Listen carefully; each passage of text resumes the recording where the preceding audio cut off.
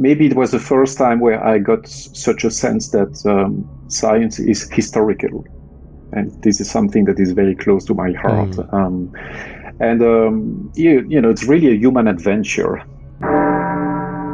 My view is that, the digital age is just another moment in history. And that very soon we're going to go back to something which is much more mixed. But I think we see that happening already.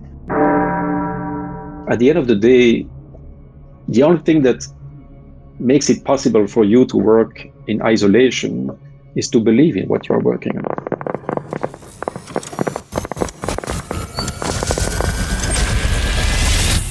This is Brain Inspired.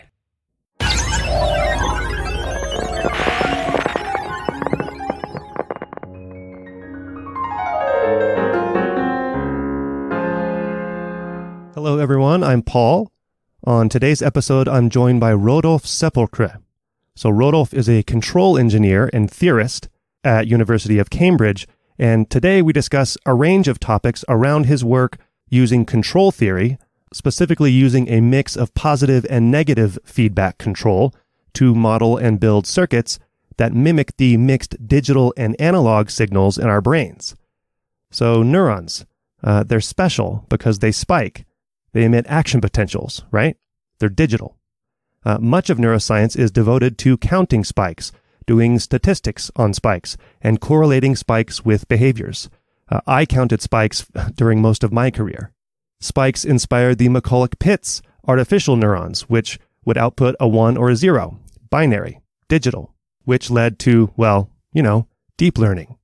But spiking isn't all neurons do.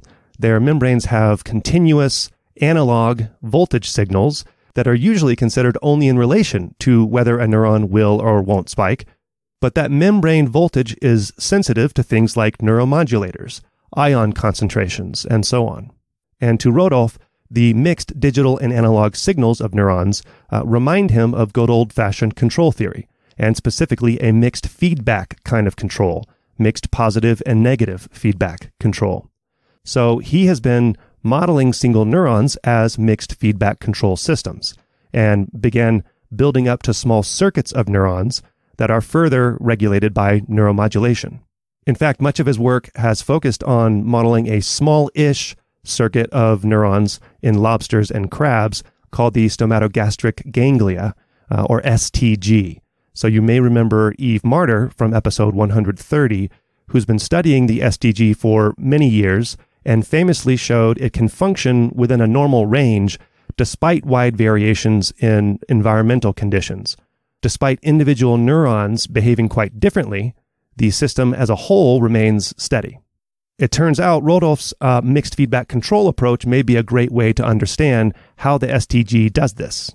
Anyway, we talk about all that. We discuss Rodolphe's recent plunge into building these principles into neuromorphic chips, which he sees as the future and kind of the present. We discuss a little control theory history. It turns out the mixed feedback control has always been there, even though since the early days of cybernetics, we tended to focus on negative feedback control. We talk about how, quote, if you wish to contribute original work, be prepared to face loneliness, and a handful of other topics as well. If you like this topic, you may want to visit or revisit episode 119 with Henry Yin and his views on what cybernetics got wrong and his perspective on control theory and brains, and or episode 130 with Eve Marder, whom I mentioned before. If you want to dive deeper into Rodolphe's work, go to the show notes at braininspired.co/podcast/143. If you want to express support for the Brain Inspired podcast, go to braininspired.co and check out Patreon or my online course all about neuro AI. There's a free short video series that you can sign up for. I hope you're all doing well, staying in control, sometimes getting a little out of control, perhaps. All right, here's Rodolphe. So, Rodolphe, do you consider yourself a control engineer? If I asked you what you do, would you say you're a control engineer? I would be flattered, because many people think that I'm sort of a theoretician, but I think that control is really an engineering science. Yeah. It's about building things. Yeah. Right. Okay. So that leads directly to my next question. Well, maybe first, then I would ask what a control engineer is. How would you describe what a control engineer is? Right. That's a good question. I often joke that control is to engineering what philosophy is to humanities. So many people, I mean, on the surface, you might think it's pretty useless.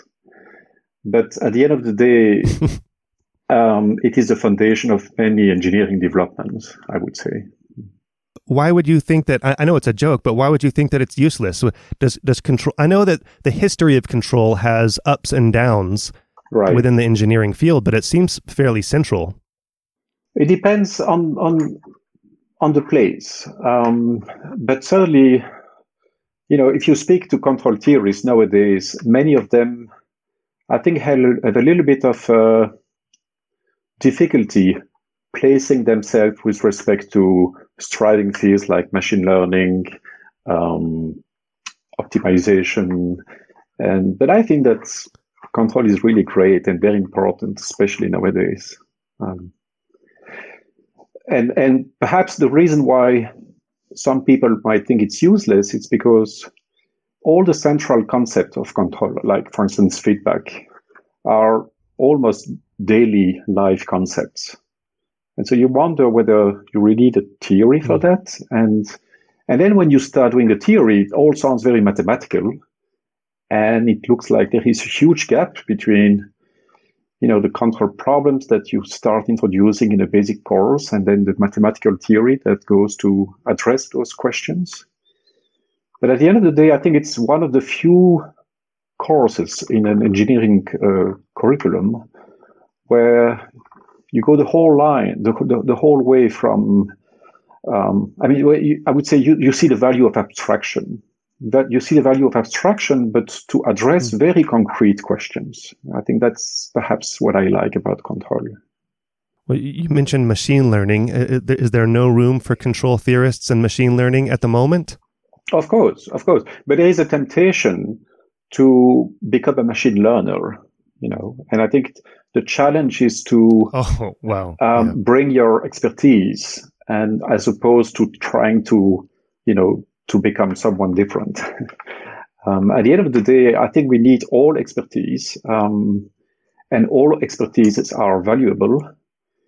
But there's always a balance between being sort of faithful to your expertise, which I think is where you can make a difference if you really, because this is your competitive advantage at the end of the day. And of course, you want to use your expertise, but you also want to address global questions. And so that's why you want to sort of reach out, which is very good as well. But there is a balance to keep there. And is neurophysiology reaching out for you? Absolutely. Where to start?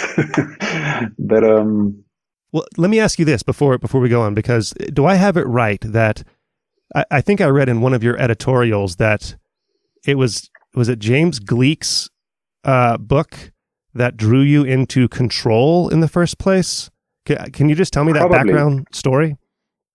So do you know about this book? So was a book of chaos and celestial mechanics and I mean the whole history of science, starting with Newton and then finishing with Poincaré and dynamics in the 20th century. I found this absolutely fascinating. Maybe it was the first time where I got such a sense that science is historical. And this is something that is very close to my heart. It's really a human adventure across centuries sometimes. And it's fascinating to see that at the same time, it progresses very slowly, but at the same time, it's very connected. And I think that chaos was the sort of the deep learning of today. It was the hype in the 80s. It was a very sort of novel way of linking the deterministic and the stochastic, and so it raised many hopes and many expectations. So yeah, that was all very attractive to me. I've sort of moved away from dynamical systems, because I've realized over the years that dynamical systems was a sort of very often an obstacle to think of questions of neuroscience. And in my first steps in neuroscience, I was always told that, the only way for an engineer to approach neuroscience was neurodynamics. And I think that many people still nowadays in neuroscience have this view of the brain as a dynamical system.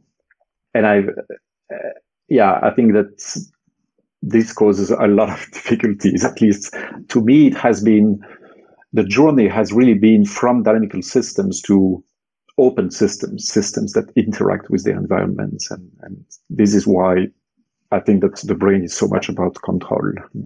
It's interesting that you say that. Maybe we should pause here for a moment and think about that more, because right now, at least from my perspective, there is a resurgence of dynamical systems theory, at least at the large population of neuron level. Maybe not so much at the single neuron, Hodgkin-Huxley, modeling a single neuron, but thinking of the activity of populations of neurons and how to tie those to cognitive processes. Dynamical systems theory seems to lend itself fairly well to think of these to take high dimensional activity, reduce the dimension of that activity, and see what kind of landscapes and attractors you can glean from that activity. Is that the kind of dynamical systems theory approach that that you have come to think is not as valuable? Yes, but of course, don't get me wrong. I mean, I think it's of course very good that people wish to acknowledge the dynamical nature of the brain and of neuronal behaviors. So there is no question that the activity in the brain is very dynamical. And so when we want to model the brain, we need dynamical models.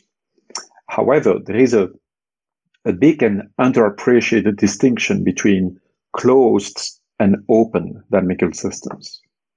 So I think we are still very much influenced nowadays by Newton's description of celestial mechanics. And so this is what we call a closed system. There is no interaction with an environment. It's all planets moving like clocks. And I think that this view is very difficult to transpose to the brain, because I think of the brain as really a machine that the main role of which is to interact with its environment. And once you have a dynamical system that has sort of input and outputs, I think that the dynamical system has strong limitation, and it's very important to acknowledge the open nature of those dynamical systems. And this is very much the field of control. So this is more or less moving from science to engineering as well. And often, when it comes to the methodology, we have to acknowledge that there is the methodology of dynamical systems is at least 4 centuries old. So we have a lot of tools to talk about dynamical systems. Control theory is much more recent, and so we have much less tools to talk about open systems and interconnection of open systems. Yeah. Maybe we should just dive into the mixed feedback signals that you've been working on. But maybe before that even, just to really zoom out, how would you describe what is the grand vision, or what is the goal or project that you see yourself attacking? The short answer would be building a brain, which is, of course, slightly provocative. But what I think is important there is building versus understanding. I think I see a lot of people in neuroscience considering that the grand question is to understand the brain and to understand how the brain works. I think I moved away from that question. Perhaps it's too hard for me.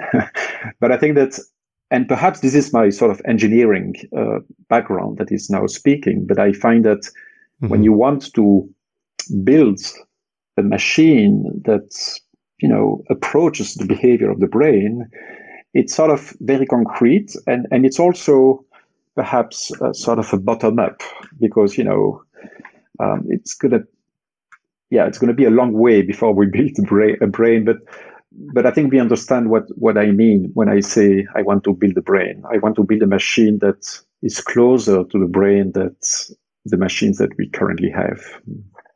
Why?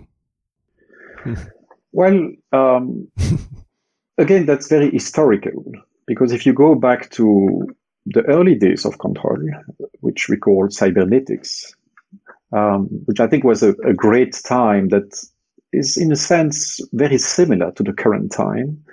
So we are talking about the late 40s, right after the Second World War. And this is a time where there was a lot of enthusiasm to think about machines and animals in the same language, and to try to really think of the brain as a machine in the first place, and then as a second step, sort of try to imitate that machine. But in fact, this moment in history was very short-lived, because I think it was stopped quite abruptly by Shannon's theory, which is 1948. So it's really, we are already talking about a few years.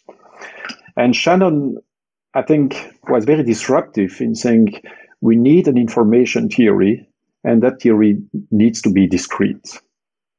And then a few years later, we had the digital computer. And from that time on, we have seen an increasing split between what we call analog technology and digital technology.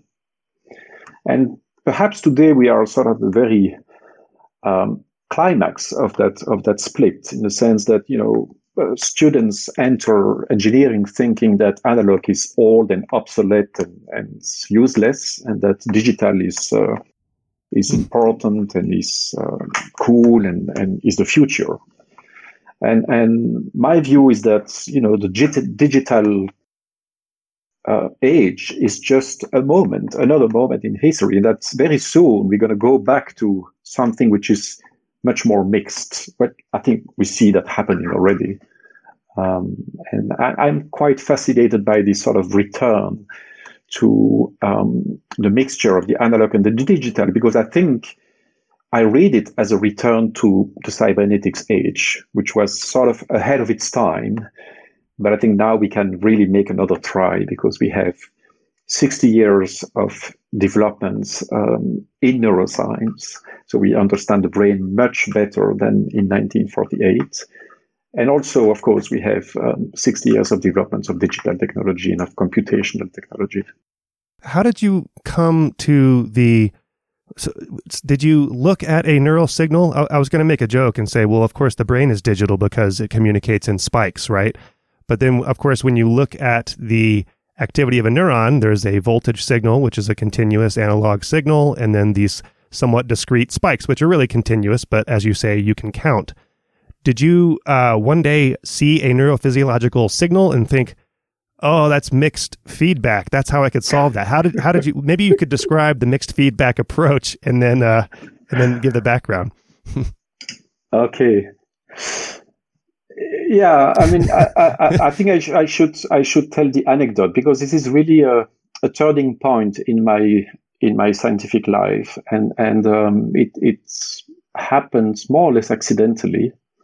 And I certainly, as you said, did not think of spikes as mixed feedback signals before that.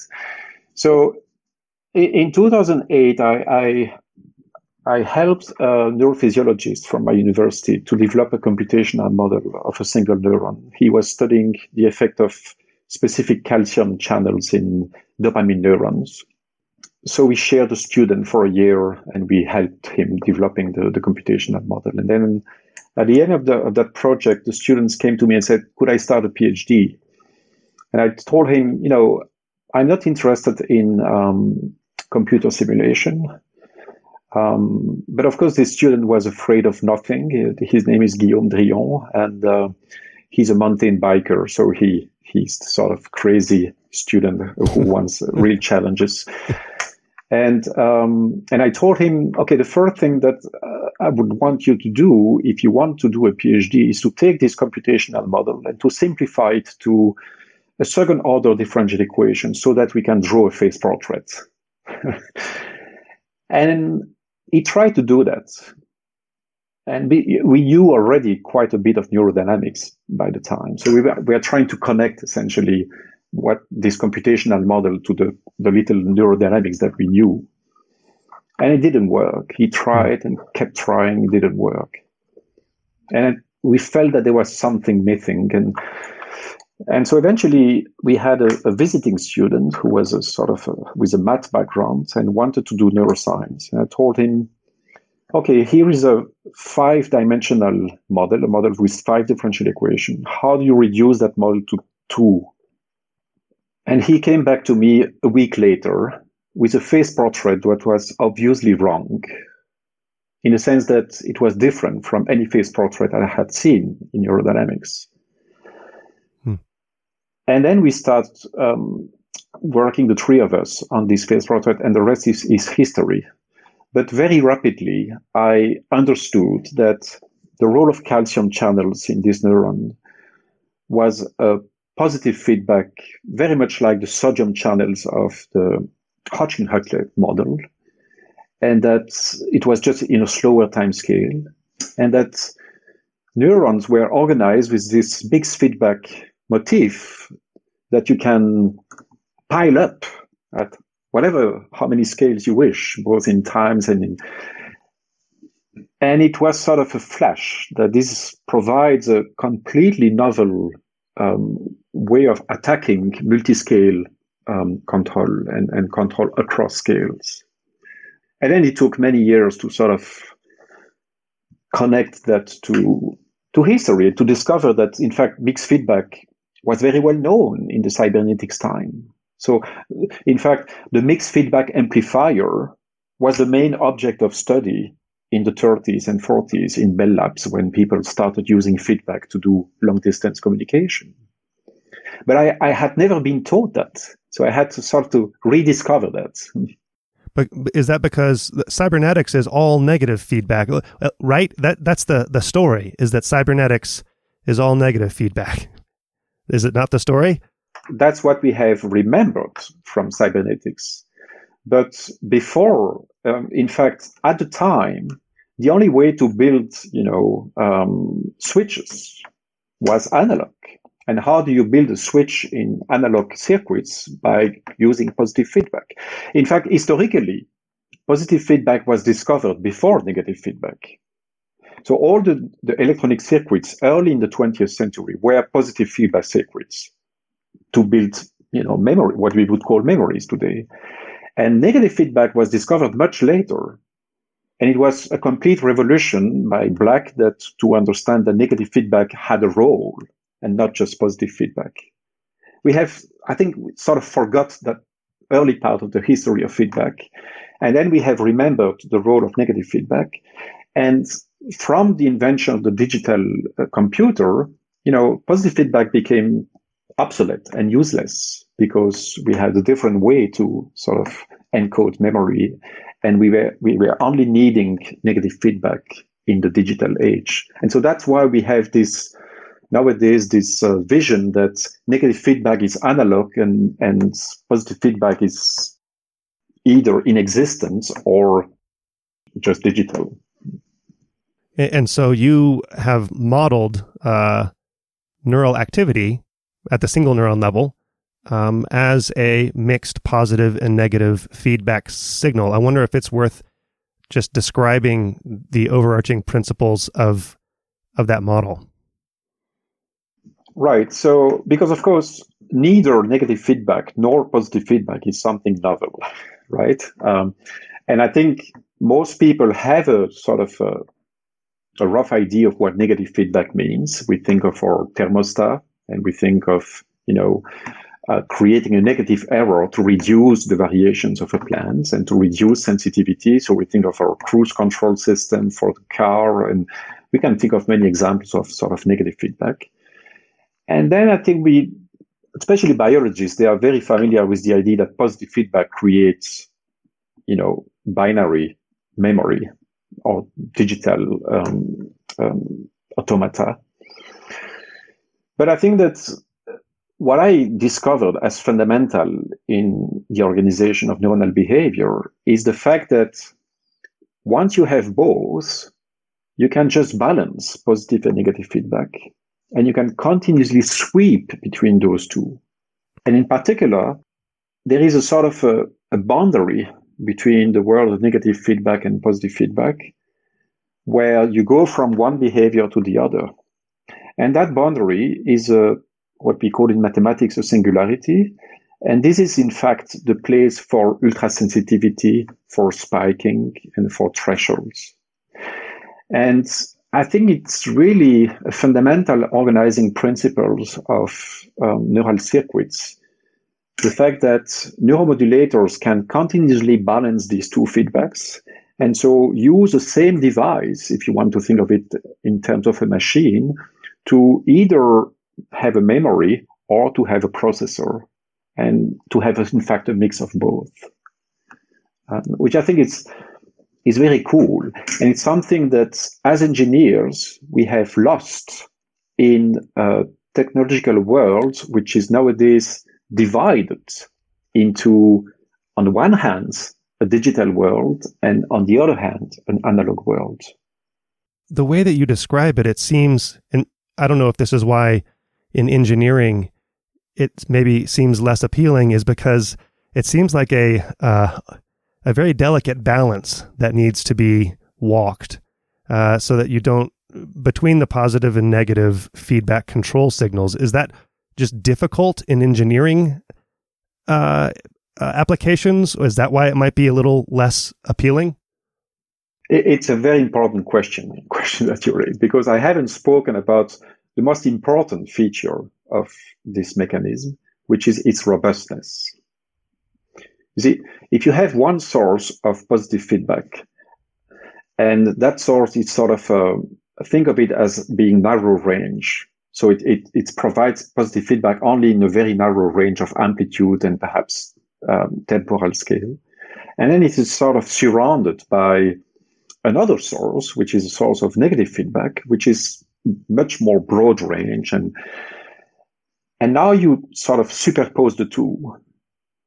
And I don't know whether it's intuitive that it's like, summing a negative function that is very narrow to a positive function that is broad. The result will be the sort of convex function with a little dip, with a little bump. And the little bump is created by the positive feedback. This picture is extremely robust, because even if you have a lot of uncertainty on both sources, as long as you have this principle of, the positive feedback being sort of narrow range, you will always have this spiking behavior existing. You cannot control exactly where and when, but it's going to always be there. And that's, I think, fundamental to design of biological systems, because it's a design principle under uncertainty. And I think that's the most important meeting point between the brain, or even biology in more general, and control. I think of control as a design discipline under uncertainty. Since you mentioned robust and started making the connection with biology, I suppose it might be the right time to bring up Eve Marder's name and how you, I know that you're largely inspired by her work on the stomatogastric ganglion of the lobster and crabs. And maybe you can just kind of bring that in and talk about, did you already have these principles that we've been discussing in mind, and then you saw her work, and then that was another aha moment? Or how did you come to be interested and appreciate the STG and her work in that system? So I've had her on the podcast, and famously that system is robust and can operate under different temperature ranges and still under different regimes come out with a functioning central pattern generator oscillatory system that can still function in the crab. And likewise, that same structure can give rise to different functions depending on neuromodulators it's being bathed in, etc. Right. So very soon after this anecdote that I've been telling you about earlier, we said, we feel that this is very important. We should, go to neuroscience meeting and talk about it. So we sent an abstract to the neuroscience meeting, and we went there. the biggest conference in control is about 3,000 people. And then there I am at San Diego, 30,000 people. Where do you start? Yeah. And then one, at the time, postdocs who then became my colleague, Tim O'Leary, came to our poster. And he had been working in Yves Marder's labs for 3 or 4 years at the time. And he told us, this is what we need. And that was the start of discovering Yves Marder's work. And very rapidly, I found that I had found my home in neuroscience. That to me, neuromodulation let me interrupt is you. the control systems of the brain. Yes. Okay. Well, I'm just curious at that, so you're talking about SFN, which is the Society for Neuroscience, the largest neuroscience conference. What year was that approximately, and how well trafficked was your poster? I think it was 2012, if I'm not wrong. And then we went a couple of times, maybe 2013. And then I visited Yves Marder's lab, then Guillaume Drillon spent a year, then eventually Tim O'Leary took a faculty position in Cambridge. So since then we have sort of become much closer to each other. And I think that, Yves Marder's work is really, I find many similarities between also the position of neuromodulation in the world of neuroscience and the position of control in the world of engineering. I think her work is nowadays recognized as sort of groundbreaking and extremely fundamental. But I also know that for many, many years, she worked pretty much in isolation, being told that she was working on something obsolete and from the past. So I've read this, excuse me, I read this quote from you since you said that about Yves. I don't remember the source, but you wrote, "If you wish to contribute original work, be prepared to face loneliness, but never stop asking and listening." So that's certainly my experience in over the last 10 years. And that's why I was saying that it has been a sort of a turning point in my career, because before that, when I submitted a paper, I knew it was always going to be accepted. It was more like a business work. And then starting in 2009, I've got papers and papers and papers rejected, and it has really been a very hard journey. Not just, I wouldn't say it that much for myself because I was sort of established by then, but I'm thinking more about my PhD students and postdocs who were really in the wild. And I think this is inevitable. It was a long journey, I think, mostly.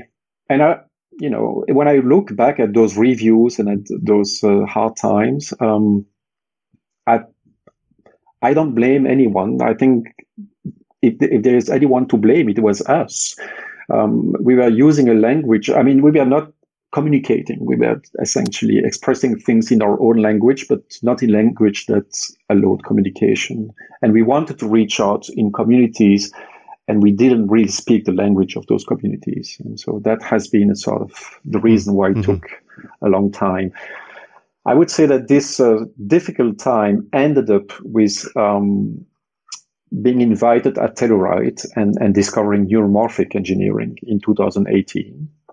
I had never heard of Cavell-Mead until 2018.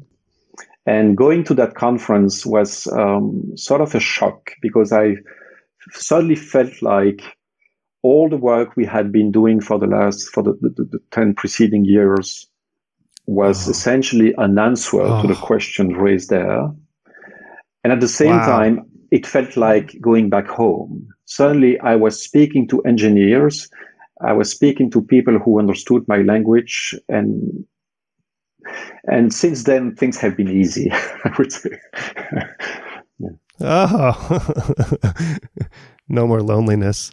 What happened? Is that when you started modeling the crab stomatogastric ganglion system, or was that a couple years later? Because I know So we'll go down. We'll talk more about neuromorphics and your interest in those. And you have been for a few years at least modeling parts of the stomatogastric ganglion. Was there a challenge in that conference, or how did that begin? No, that began as soon as we met Yves' group, and that we were sort of given with a relatively small network, but we were told that this network was nevertheless very rich. And so Yves Marders tells that, the STG has about 30 neurons, but in fact you can sort of have a cartoon model with about 5 neurons. And that's, the size of circuits that we are ready to jump in coming out of our cellular work. Okay, so the STG was very instrumental to help us understanding how you move from the cellular level to the circuit level, and whether there is any chance to do that in a sort of a bottom-up fashion. Because I think many people think that, cellular work is sort of useless if you are interested in brain functions. Yeah. And so there is this big split of communities. And so, of course, it's very questionable whether doing work at the cellular level has any chance to have an impact at the circuit or functional level. But that was our interest from the start, because my interest from the very start was to discover a principle of what I call control across scales, which I think is the big open question nowadays. See, even in neuroscience, but not only in neuroscience, but certainly in neuroscience, if you go to the SFN meeting, you see this very layered conference where, some communities study the cellular level, some communities study the animal level, and then but the grand challenge, of course, seems to be that how you go from one level to the other, and whether it's hard to imagine that a community would have worked for now more than 70 years on the cellular level if it was totally useless. But at the same time, it's still, I think, very much an open question on how the cellular level sort of governs the organization of higher level. And as a control engineer, this is a very central question for me. So let's talk about across scales for a moment, because it's fairly intuitive to think at a single neuron, or thinking about the molecules, the receptors, and that neuron's need for homeostasis and to remain within a range to stay alive. And then you can it's still intuitive to build it up and think, well, these are now communicating with each other. But then you start getting into higher, let's say, cognitive functions, right? It seems harder to connect that in a control story. Where is that internal reference signal that is being controlled for, right? Does that make sense? Do you think of higher cognitive functions as control also? Definitely. But probably I think that way because I don't know much about what you mean by higher cognitive level. And so I'm no one does, though. But no one does. I'm sort of very naive in lacking the knowledge of neuroscience, but at the same time, I've been continuously amazed by how much, in the first year we spent a lot of time, most of our time, I would say, explaining how a single cell can sort of be modulated between a spiking state and a bursting state. And of course, it was very difficult to make any point out of that because everyone was telling us, this has been studied 40 years ago. What do you want to do?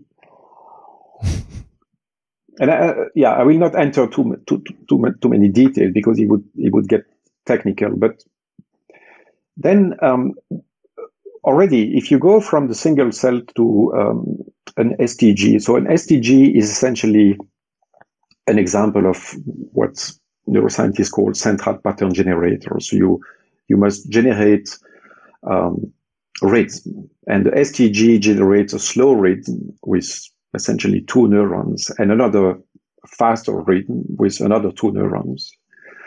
But how you generate a rhythm out of a single cell has been studied for a century.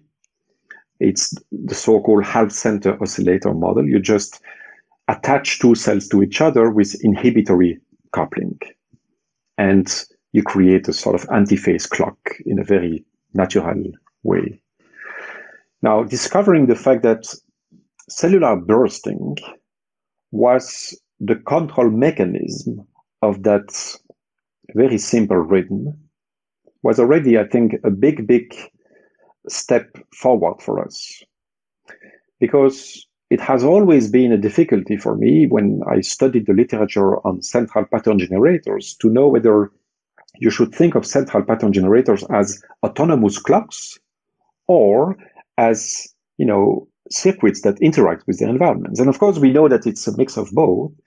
But many people have a view of either inhibitory networks as being sort of very autonomous and not requiring any signal from the environment.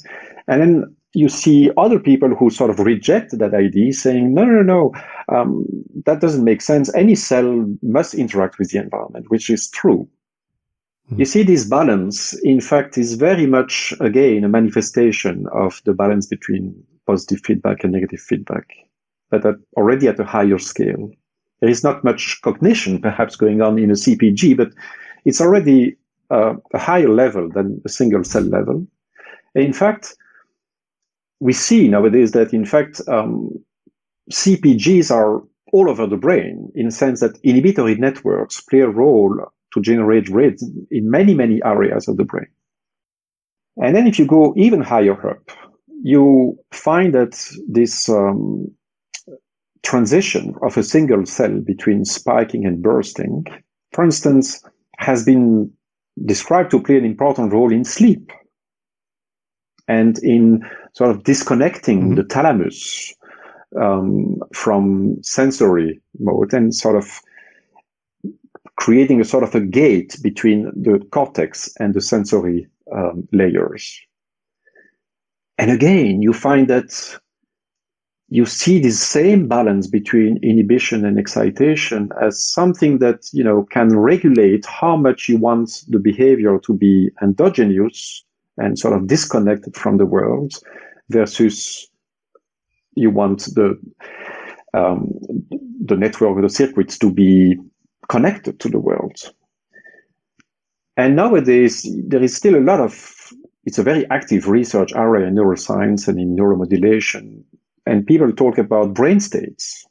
And brain states are sort of cover all the levels, all the way from, the whole brain, which is whether you sleep or whether you are awake, to very small circuits that can be sort of temporarily disconnected or connected. Now, this is just an example, and it's one of the few areas that I have studied a little bit, I would say, neuroscience. But this gives me hope that, this bottom-up approach can go a long way. And I don't know how much it can cover cognitive areas, but certainly it is enough if you ask the engineering question of using an event-based camera to create something like attentive vision. How can you make a camera asleep or awake? I think that, already this is sort of a very engineering question, which, by the way, it's a very important question nowadays in engineering. And I think you can directly connect that question to what I've been talking about and that have been studied in neuroscience for now 50 or 60 years. So how far have you taken the neuromorphic approach to the STG? Okay, so again, we started neuromorphic quite recently, and I have very little expertise in circuit design,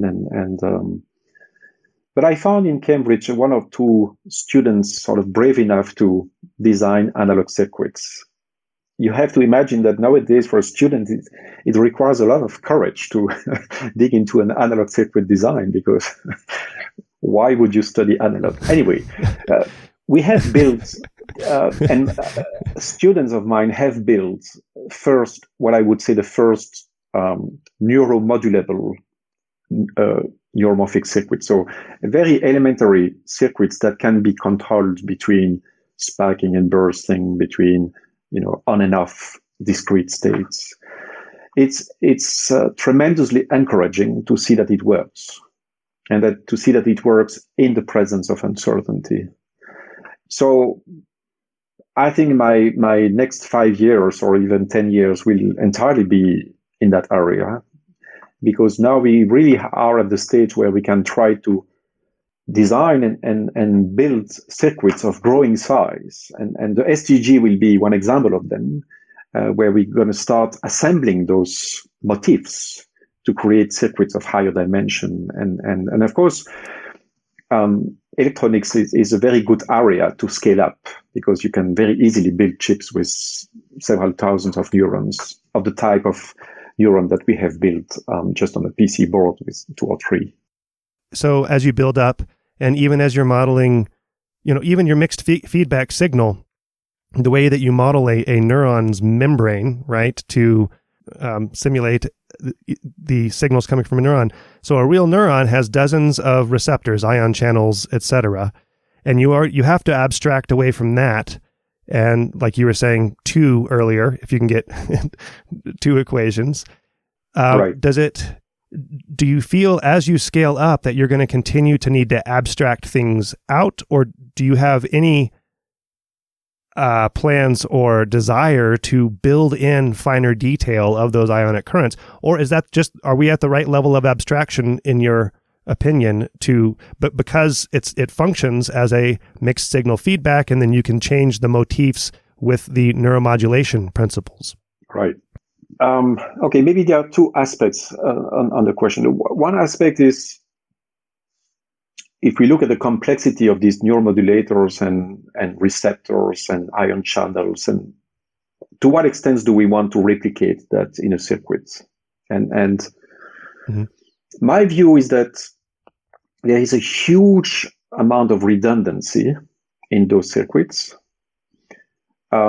which makes them incredibly adaptive and reconfigurable and evolutionary and so on. And of course, that's perhaps the biggest challenge if we want to build machines that have the same level of sort of evolutionary capabilities. Well, they're also continuously being turned over. Turned over in what sense? What do you mean by that? They're continuously moving on the membrane, each ion channel, and then that ion channel dies. A new one is synthesized. So there's continuous turnover in the system. Absolutely. As well. So that has I think, a pretty good translation in Carver-Mead's electronic elements, that you use these transconductance transistors that are voltage gated, and you can really think of the voltage as a way to modulate their maximal conductance, which is very much like what a neuromodulator does. By modulating the expression of a channel, essentially you create more conductance or less conductance. So there is quite a good match between those 2 principles. And so that I think we can imitate, but of course in a much simpler way, right? And of course, the way I think of how you control a spiking neuron, which would be sort of the simplest control system, is that in principle, if you want to control a spike, you only need 1 conductance for the positive feedback and 1 conductance for the negative feedback. So you only need 2 parameters, and you balance the 2 parameters. But in fact, the way a neuron does it uses perhaps hundreds of parameters to control the positive feedback and another hundreds of parameters. So why so much redundancy? Because then you can think that there are many, many different ways you can modulate, let's say, the positive or the negative conductance, and you can sort of think of attaching of each receptor as being another sensor for the neuron. And so a single neuron can sort of pay attention to a diversity of signals in the environment. But at the end of the day, the control task of all these channels and receptors has a certain level of simplicity. It just has to balance this positive and negative feedback, but it just can do it in many, many different ways. That's really something I learned from Yves Marder's work. You were talking about redundancy, but then earlier, we were talking about robustness and how that's an important principle. Is it possible that, these hundreds of different ion channels and ways that the neuron can behave is because this allows it to be both robust, but also be used for multiple different cognitive functions, multiple different purposes in different operating regimes? Yeah, that's the way I think about it. And this is, I think, where the work of Yves Marder is so important. Because I would say that if you think of the STG as a control system, the task of that control system is pretty simple. It just has to articulate two rates with each other. But it is done with tons of neuromodulators and tons of receptors. And this is what is creating the complexity. So sometimes I say that I think of neural circuits as very simple control systems with very complex controller, which is almost the opposite of what we do in engineering, where we use always the same type of PID controller, but then we put many of them and to control a very complex system. But at some point that gets wasteful, right? Well, wasteful, we have to be careful when we use that word. Because, our experience of animals is that they're not wasteful at all. And so, but I think of this redundancy as being accumulated over evolution. And so the way I think of building machines that sort of mimic those behaviors those machines, at least initially, would be much, much simpler. But perhaps over time, you add another function. It's a little bit like software, the way softwares are developed nowadays. You keep adding functions, and at the end of the day, they look pretty wasteful. Okay, Rodolphe, I'm going to play you this question from a listener because I want to make sure I get it in before the end, and it might be the right time to play it and might lead to other topics here. So here's the question from Matt. Hi, Professor Sepulcher. Since you and your colleagues' work on mixed feedback control has made progress on the issues of component variability and noise fragility, what do you see as the next big technical barrier standing in the way of mainstream adoption of neuromorphic methods, if any? Or is it more a matter of getting the right people in industry interested? Thank you. That's a tough question. Talking about the future is always difficult. My experience is that technology, as very often, is way ahead of us. And when I say us, I mean researchers. So I think that the theory of neuromorphic design is lacking behind the technology of neuromorphic design by a very significant margin. Nowadays, there is a huge interest from the industry for neuromorphic. Intel is building neuromorphic chips, and then the event-based camera was commercialized just a few years ago, but I think it's a complete revolution in the computer vision industry and community. But the theory lags behind. Why? Because what we have on the table, what we learn as students, is a sort of a double set of tools. And you pick your digital tool or your analog tools from two different bags. And you do that at every level in every discipline. And at least my understanding of neuromorphic is that it's precisely the mixture of the two that is fundamental to neuromorphic. And the truth is that we don't have a theory for that. We don't know how to handle spikes. So some people handle spikes in a statistical way. Some people say that spikes are irrelevant. Some people say that each single spike is hugely important. But this diversity of almost opinions, I would say, is just telling us that we don't have a good theory to handle spiking information technology at the moment. What role do you think the modern successes of rate-based modeled rate-based deep learning models has played or continues to play in that divide. I mean, a lot of people, even in neuroscience, look at the success of these rate-based models, sometimes that are just feed forward, and really abstract away a lot, right? Going back from McCulloch-Pitts, the binary neuron, to now these rate-based approaches, and they can do so much. So, right, like you just said, we don't need spikes; they're irrelevant. How do you view that in terms, just personally, but also then in terms of related to Matt's question, getting people excited about neuromorphics?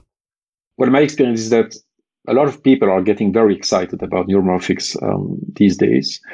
But it was certainly not the case 10 years ago. And that was the time where I was digging into spiking. And so I certainly asked myself that question very often. I remember reading a famous paper, I think Requiem for the Spike, and thinking that perhaps I was working on something completely irrelevant. But oh yeah. But I think it's phenomenal what has been achieved based on McCulloch-Pitts ideas. You use so little of what we know of the brain, and then you build 60 years of technology that is still developing. And I mean, who could have predicted what has happened in digital technology in the 60s? It's just phenomenal. At the same time, I think that an increasing number of people think that, digital technology has very, very strong limitations. And probably Carver Mead was visionary in sort of foreseeing that 30 years before the others. And probably it's because he was at the very forefront of computer technology. And so I think he became, because he was an expert in CMOS technology, I think he perceived before others that this was hugely inefficient. And sooner or later, we would be hit by this inefficiency. And that's what we see now. Suddenly, the carbon footprint of digital makes news, and he's really becoming a huge problem. And that's why there is such an interest in the industry. And so I'm not worried about, the potential of neuromorphic. I'm more worried about the pace of development of the theory. It's very slow. Partly because, most of people work, this is a bandwagon effect. So nowadays it's, far easier to get a job and just to develop another deep neural network. And I don't think there is much you can do about this phenomenon. It's a sociological phenomenon that will always exist.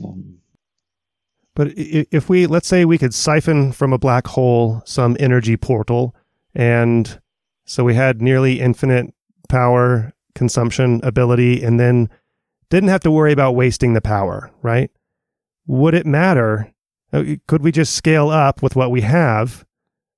And of course, we could give the energy back to the black hole, so it wouldn't increase global warming anymore, et cetera. Right. Wouldn't hurt the carbon footprint. No, but then would we still be building neuromorphics and worried about the power consumption? Is there something else besides power efficiency that neuromorphic computing can add? Or, okay, what's that? So, very good point. I'm talking about energies just because it's in the news currently, and that's the argument of companies like Intel. But energy efficiency has never been my interest in neuromorphic. But I've very long been fascinated by the power of animal vision in selecting the right sort of information with a speed and a resolution that will never be achieved by any digital camera.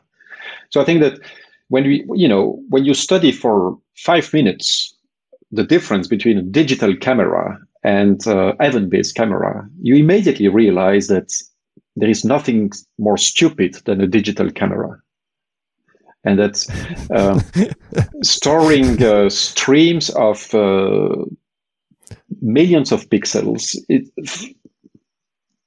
for nothing most of the time, and then piling up this in huge servers is, I think, a century from now, we will laugh about that in the same way as we laugh about, the way people were using mechanical power at the end of the 19th century. So there is no question that the way we use digital technology today will sound extremely obsolete, maybe already 20 years from now. And not just for energy efficiency. It's much more than that. Think about robots, soft robots, that needs to grasp anything with a sort of sense of touch. We are nowhere in designing such robots. Nowhere. And I think we will never get anywhere as long as we stick to digital technology. Likewise for acoustic sensing, likewise for visual sensing, all the sensing that we see in the animal world. How long will it take for the theory to catch up? I think it's speeding up. I see that, I can at least speak for my work that if I look over the past 10 years, I think the pace has been extremely slow because it has been a lot of deconstruction and a lot of reconstruction but I'm quite optimistic that the developments will be quite fast in the next 10 years. And I think that many people express the same in different areas. There is a sense, I think, growing up that we are about sort of a turning point in the way we understand the brain in the sense of designing machines. So we are very close to, designing machines in a very novel way. And I think that perhaps the event-based camera is the best current example of that. So from your engineering perspective, I know you have your fingers dipped in a lot of different areas. You have a view on neuroscience, and I know earlier you said that you don't understand enough neuroscience to speak about higher cognitive functions, etc. But and I know that you're aware of the modern deep learning successes, and there's this large push in neuroscience these days to use those deep learning models to help us understand and control, actually, if you look at Jim DiCarlo and Dan Yeaman's labs. I know that you think of control as understanding. To use those deep learning models as a window into how our brains function. Does this look right to you? Does this look silly to you? Do you think, like neuromorphics, in 100 years, we're going to look back and think that the whole deep learning quote unquote revolution that is continuing to scale, that's by itself. Sorry, I'm conflating two things, using deep learning to understand brains and deep learning itself continuing to scale. Anyway, let's stick with the neuroscience deep learning comparison. Do you think that's a useful way to model what's happening in brains, or do we need to use things like, the mixed feedback signal, which seems like an entirely different beast? I'm not sure. Using deep learning to advance neuroscience doesn't speak to me. But using deep learning for whatever scientific question doesn't speak to me. That doesn't mean that it's silly. It just doesn't speak to me. And I think we have to be very careful about the timescales of these hypes. Deep learning started, let's say, 2012. So this is just 10 years ago. And I might be wrong, but I think that deep learning will be very short-lived. I see nothing fundamental in deep learning, and I think that many researchers in machine learning would agree with that. Don't take me wrong. It is creating, a huge advance in the industry and in the technology. So it is a technological advance, perhaps a technological revolution. I don't think so. But it's certainly not a revolution in science. And I think that it is very tempting, especially if you don't work in machine learning, but if you use machine learning, if you use deep learning, it's very tempting to think of it as a sort of a black box that is doing miracles. But that won't last. And in fact, we have seen that in previous sort of winters and summers of machine learning, whenever you create big expectations, the deception comes next. And so I think we are very close to that stage. Where do you see us in neuroscience right now? I know it's an unfair question. I know too little about neuroscience to say anything relevant about neuroscience. I see neuroscience as the most important scientific field in science today. And so no question that this is going to be the big science of the 21st century. I think that progress has been very slow initially, and that it is speeding up. And what can I say beyond that? Maybe as an anecdote, I could mention a book that I read last summer by Max Solms called The Hidden Spring. So this is a book about consciousness. Oh, yeah. Mark Solms. Solms. So this is a book about consciousness. Yeah. And I usually, when I read articles about consciousness, I stop after 2 paragraphs. But I read this book in and out. And what I found really fascinating in that book is that I understood it all with the very little background that I have in neuroscience. And I really read it as a control textbook. To me, Mark Solms is describing the brain as a control system. And now we are talking about, perhaps the biggest or most grand problem of neuroscience. And this speaks to me. The fact that I think there is a convergence and so what I especially liked in that book is that I think Mark Solms, at the end of the day, he's demystifying the question of consciousness. And he's using his background in neurology, his background as a psychiatrist. He's making a huge number of references to Freud. And yeah, I think this is a very important time, that the fact that now people feel, allowed to go back to the roots, allowed to contemplate the developments of neuroscience and go back to the early questions. I think it's a very positive sign that there has been a huge developments of the field, and that the field is entering an area where perhaps progress will be less disorganized and less fragmental and more cohesive. So I just recently had Karina Curto on the podcast, and you probably don't know her name, but she is an ex-physicist. And I was making a connection between her work and yours, because she works on these models. They're called linear threshold networks. And they are essentially graph models where each node is an excitatory unit.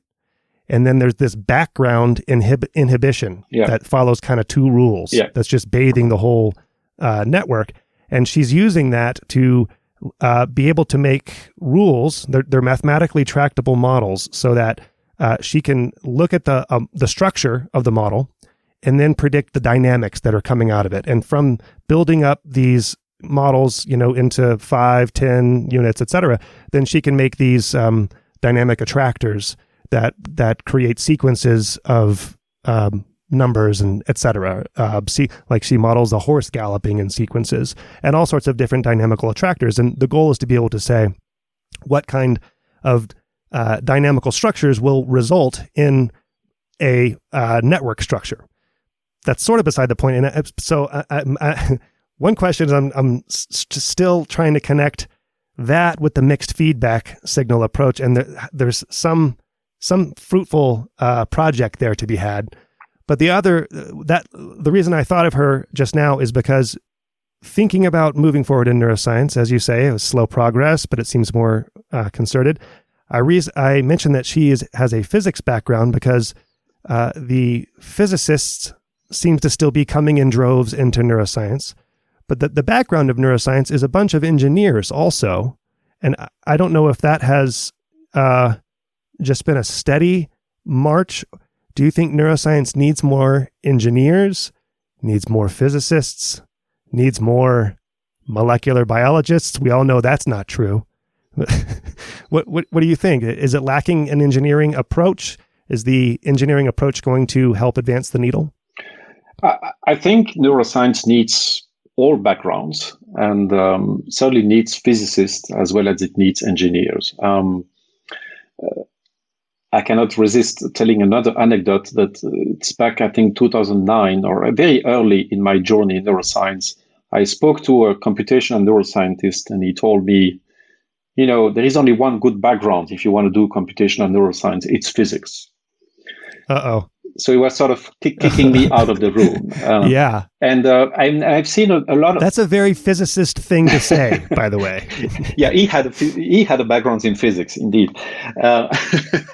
Of course. Yeah. But I've seen a lot of that, I would say. And I would say that still nowadays in computational neuroscience, it's probably dominated by physicists. And there is nothing wrong about it. Except perhaps that it has created a vision of the brain that is very similar to, we spoke about the vision of James Gleick of celestial mechanics. So I'm still sometimes amazed to see some people thinking of the brain as a sort of gigantic universe where things rotate like planets and that creates whatever it creates. Perhaps engineers are useful to complement that view with a view that is much, much more close to Earth. And I think that my competitive advantage as an engineer in that story, I think, is the design element. So the work that you just mentioned sounds extremely interesting and in fact resonates with, I think, some of the things that we do indeed. But my first question to that physicist would be, how would you build a circuit that does that? And I think that, so this is a second question, and it is what we call in control the realization question. You build an abstract model of something, and then you ask a question, how do I translate this mathematical model or this simulation model into a machine, into a physical machine? And I find that this realization question is not very often present in neuroscience. And the result of that is a gap.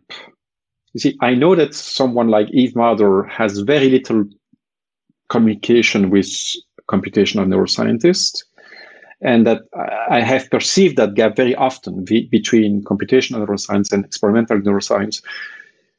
So, yes, I think that we see, and I think we need more engineers in neuroscience, and I think that this will happen because of neuromorphic engineering on one hand, but also because of medical neuroscience. Inevitably, we will see a move from science to medicine. And whenever we see in biology a move from science to medicine, we see the analog move from physics to engineering. Because medical doctors, at the end of the day, they don't really ask whether they understand the brain. They just want to heal a dysfunctioning brain. And in that sense, they are very close to engineers who want to build things. And I think that a lot of progress in neuroscience, I'm sure, will come from brain-machine interfaces, will come from deep brain stimulation to cure diseases. And so I'm quite optimistic about the progress of neuroscience being driven by medicine more and more rather than by science only. I don't want to get you in trouble, but what about philosophy? Is there a role for philosophy? Well, of course, it's like asking a physicist if he thinks that physics is important. I have a little bit of background in philosophy, and I think that philosophers do have a role. in neuroscience. In fact, a very important one. Maybe not so much to develop theories of consciousness, but to bring more epistemology in neuroscience. I think that there is a lot of confusion in neuroscience between the sub-communities and that sort of develop their own languages and then have difficulties to speak to each other. And I think that's the sign of a field that is developing, but at some point, if you want to put a little bit of order and structure in that mess, I think philosophy is very useful. And also another, I think, value of philosophy is to move people away from their methodologies, which in neuroscience could be also, experimental devices, and move them back to the questions, and in particular, the sort of the core questions. And so I think that philosophers have always had that role in science. And it is something that is saddening me a little bit these days, that sometimes you feel like philosophy is no longer regarded as a science, and that there is this, we tend to think that science is only about technology, and that humanities are not really in the same playground. I disagree very strongly with that view. I think that science is a human adventure, and that humanities have as an important role as technical science, and certainly that's the case for the brain. And we haven't been talking about all the ethical questions, and I think there is a place for philosophy in many areas of neuroscience. All right, I've kept you long enough, but I want to end on this, perhaps, unless you have other things that you would like to discuss. But we've talked about sort of the history of feedback and how it began with positive and mixed, and then negative feedback came to dominate with cybernetics, and then cybernetics went away. So there are these kind of fads. And we've talked about how you think that the deep learning of these days is going to be fairly short-lived. And we discussed how, I read that quote. I'm going to read it again, the quote from you. If you wish to contribute original work, be prepared to face loneliness. But the question is, how do you know you are working on the right thing? Is it just that you are submitting manuscripts and they're getting rejected? And then how long can you continue on that path? Because they're not all the right paths, and they're not all the right subject areas to study to answer certain questions, right? Engineering isn't applicable to certain questions. So how do you know that you're doing it the right way? I think a lot of people struggle with this. I struggled with this question throughout my career. Definitely. I think in that same interview that you are quoting, I advise to always think of our profession as a privilege. I feel very privileged, to be paid to do what I'm doing, a little bit like artists who are paid for what they are doing. I think it's a very luxury position. But of course, this sort of role of research and academia is very much challenged nowadays, because we like to think more and more of academic people as contributing to the benefit of society, and they have to do their job. and so there is this sort of a business-like model of academia that many people resent, and especially I would say young people. I've often had conversation with postdocs telling me, science is no longer what it used to be. I would never have the freedom that you have had. I'm forced to do on this and this, and I have no choice. I think there is always a balance. And I think of the academic profession as a sort of something in between a profession and art. But sometimes I feel a little bit like part of my job is the job of an artist, not my entire job. So, and an artist is allowed to do wrong things. An artist is allowed to work on things that, will never be of interest to anyone. And I think that academics should be allowed to work on things that will never have any impact. But of course, if you manage a department, and you hire people, you also want to make sure that those people bring some money. And so we are not just living in a purely artistic world. And it is a balance that is very difficult to maintain. I would also say that I was describing earlier that, I think that the first part of my career has been closer to a profession, and the second part of my career has been closer to an artistic life. And certainly moving to Cambridge has given me a freedom that I don't know how many places still give that freedom. But maybe this is something that one can develop over time. And I always tell my postdocs, and, perhaps there is a way, there is a path to what you want to do. And perhaps you have to sort of accept that you will not immediately be given the freedom of perhaps working on something totally useless. But perhaps you can always try to push things in that direction. And I think that in my case, it certainly has been a very slow journey. And of course, I've been lucky in many ways, because you also depend on opportunities and on the, so you don't control everything but I think you can always try to push the path in the direction of things in which you believe, because at the end of the day, the only thing that makes it possible for you to work in isolation is to believe in what you're working on. And we have to be careful with that sort of faith. It can be very dangerous. So I think it's good to believe in something, but it's very important that to keep interacting with others so that they can always have a chance to tell you that you are a fool.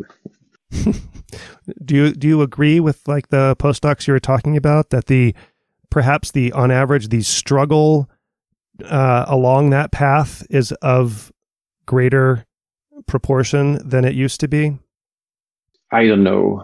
It's very hard for me to compare the current situation to the situation 40 years ago. I think it was hard at the time. It is hard today. Yeah. Maybe it has always been hard. Maybe perhaps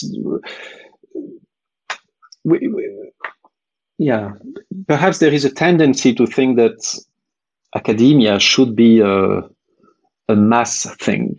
I mean, that everyone should have the chance to become an academic. And I don't know. I completely acknowledge that it is very difficult nowadays to navigate between the business demands and the artistic hopes. But I think that this is true of every profession. At the end of the day, this is true of every life. And we have to, we don't have to just complain that things were easier before. We have to, I think there is always a path forward, and that should be our focus. Well, Rodolphe, I'm happy for you that your path has become slightly clearer these days and that you've walked through the fire, so to speak. And I appreciate your time with me today. Thanks. Thank you so much. It was really a very nice opportunity to have a chance to talk about what is close to my heart. Thank you.